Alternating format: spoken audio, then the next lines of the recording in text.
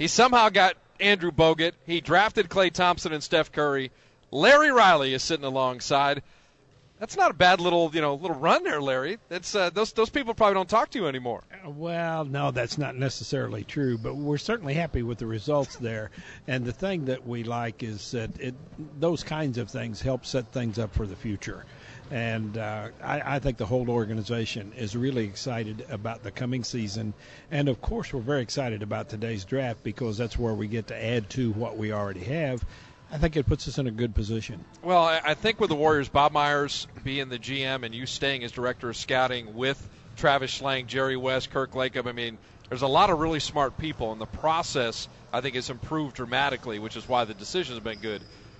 When you look at this draft, I like talking to you because you have that scouting background. You get eyes on somebody, and you told me, hey, Steph Curry, other than Blake Griffin, that was the guy I wanted. Now, you had the 7th pick, but you still got the guy you wanted. Klay Thompson's taken 11th. He finished 4th in the all-rookie balloting. So, again, value there. Give me just a sense of this draft. We're hearing, hey, there's 20, 30 guys that are pretty good, that having multiple picks, this is a good draft for that because there's a lot of talent. You've seen a bunch of drafts. I mean, tell us about this draft. There's one, maybe two superstars in this draft. The rest of it comes down to players who will play in this league for a long time. That's why people use the term deep draft. It's not deep in superstars, but it's deep in college players who can play in the NBA. And that's where that kind of depth comes from. There are probably 8 or 10 who are going to step in and play a significant role with teams as rookies. And that's a pretty good number.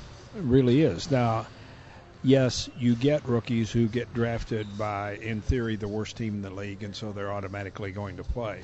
But there are going to be some players in this draft who go to fairly good teams that are going to find their way into playing time and being significant players. Are they superstars, as I said before? No. Everybody recognizes Anthony Davis, and everybody sees that. The question is, who's going to be the next guy that may be a superstar, and what's going to happen then with those people who are picked from, say, even 2 through 10, and then who's going to emerge somewhere at 18 or 34 or something that everybody's going to look back and say, we should have picked this guy. And I've heard you say numbers of times, you take 2 or 3 years and then evaluate the draft and see where it goes. That's really the truth. It does take that long, except there are just a few who undoubtedly emerge, and you know they're good players.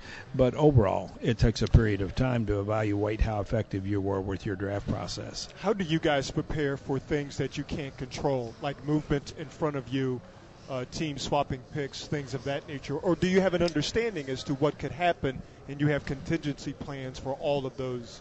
You have that right, Rod. There's a contingency plan in place for maybe there are 5 plans in place as to, okay, this is what happens in plan 1, so this is who we take.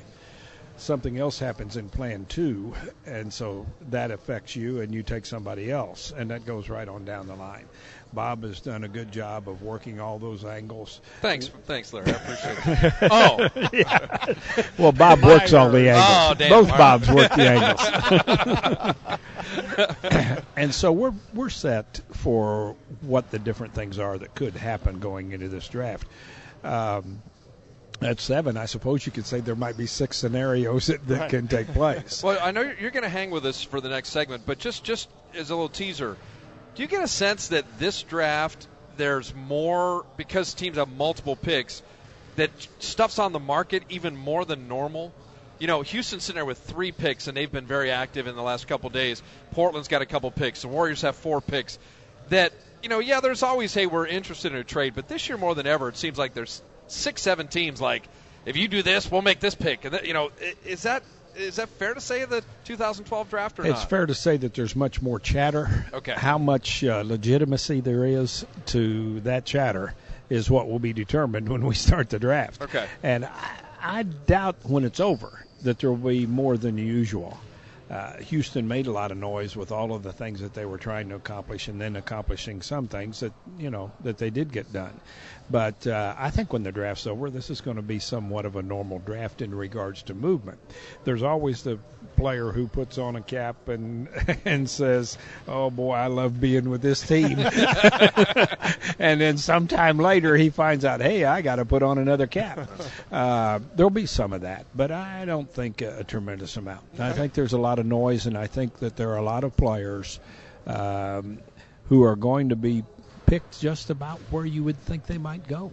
I love the fact that Larry used a CIA electronic monitoring term.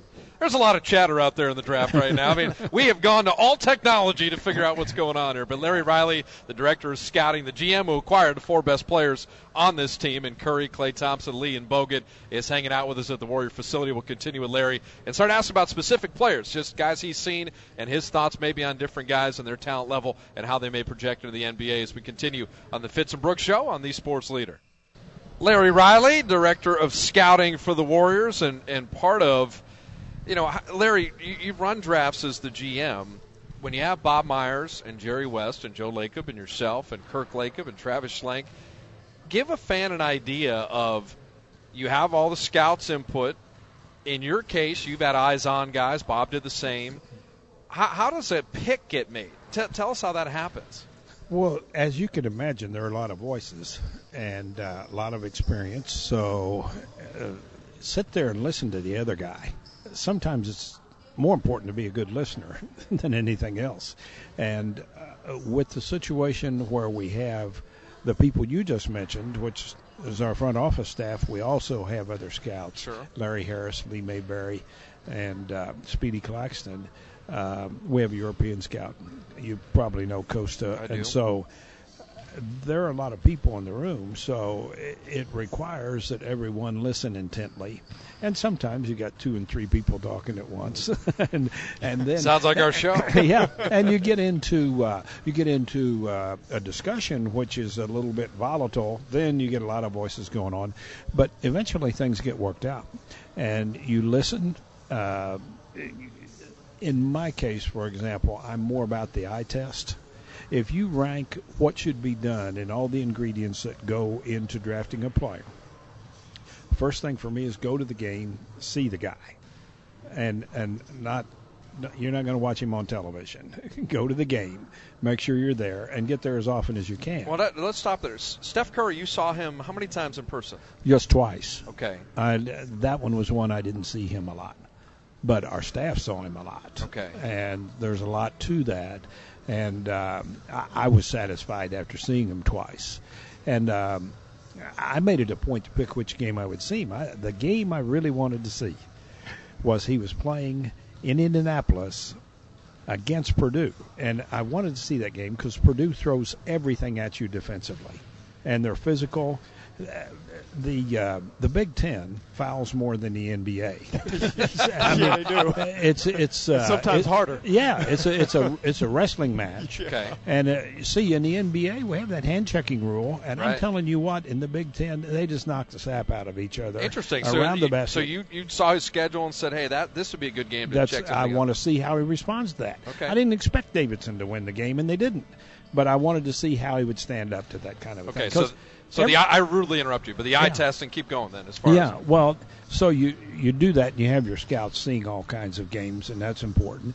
The second thing to me is statistics. The numbers get into play, and you evaluate the numbers. You use those to uncover anything that you can possibly uncover.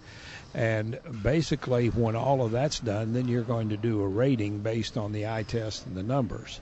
And then when that's done, there are often psychological examinations that are done, and you get into the workouts that are held here in Oakland. It isn't always possible to get everybody in for a workout, and so sometimes you forego that. If you do get a player in for a workout, I tend to want to look at who he worked out against, what the conditions were. Is this his third workout in 3 days? Did he travel from the East Coast? Is there a reason maybe he didn't succeed? Or is there a reason this guy came in and just killed everybody and shouldn't have been able to do that. And so, to me, the workouts are the lowest issue on the totem pole. But that's because I go see players, I go see them. The workouts are the only thing the players have, along with what you would consider to be going on whatever station you use on Synergy, whatever, to see these guys play. I don't like highlight films. We do this. We will put together footage of players and so on. I would rather sit and watch a game because you get a better feel for the game itself. And you can log on to different websites and you can get some guy, I don't care who it is, you can get all of Harrison Barnes' 17-foot jump shots and sit there and watch them. Okay, all right, that's okay. Maybe that helps some. You could find Andre Drummond's made free throws. All 15 of them. So those kinds of things all go into the mix. And without question, the background checks get to be pretty important to us. And it's not to say that you wouldn't draft a player who has a problem that's been identified, but you want to know that you've got a way to deal with the problem, or that the problem exists and you have at least got a plan to approach it to make sure that the young man that you just drafted has his best chance to succeed. And that's our job. And you have to decide, could you absorb somebody with problems? Now, the easy way out is just don't draft anybody that's ever had a problem. But most of us go through our life at one point or another. We probably did something we wish we hadn't have done, or said something we wish we hadn't have said.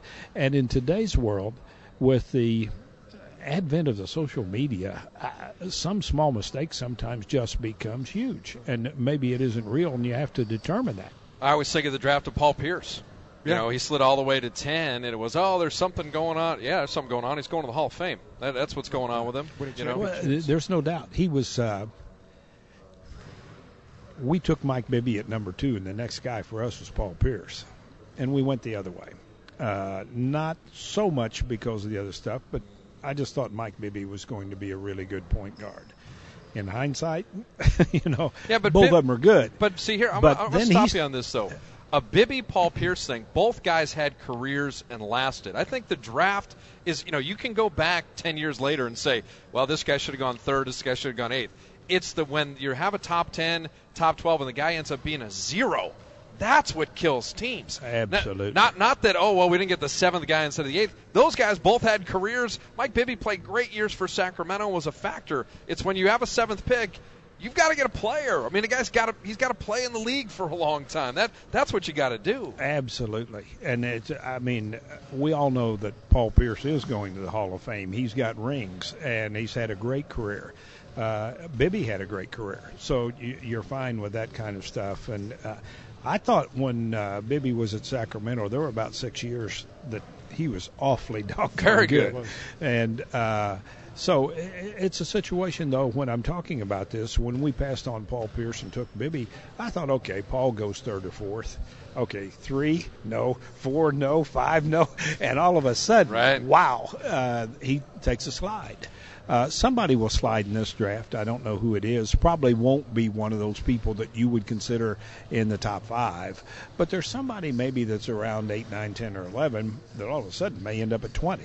Tell us about Dion Waiters in that, Bradley Beal, Harrison Barnes, Michael Kidd-Gilchrist, Anthony Davis. I mean, a lot of these names are known.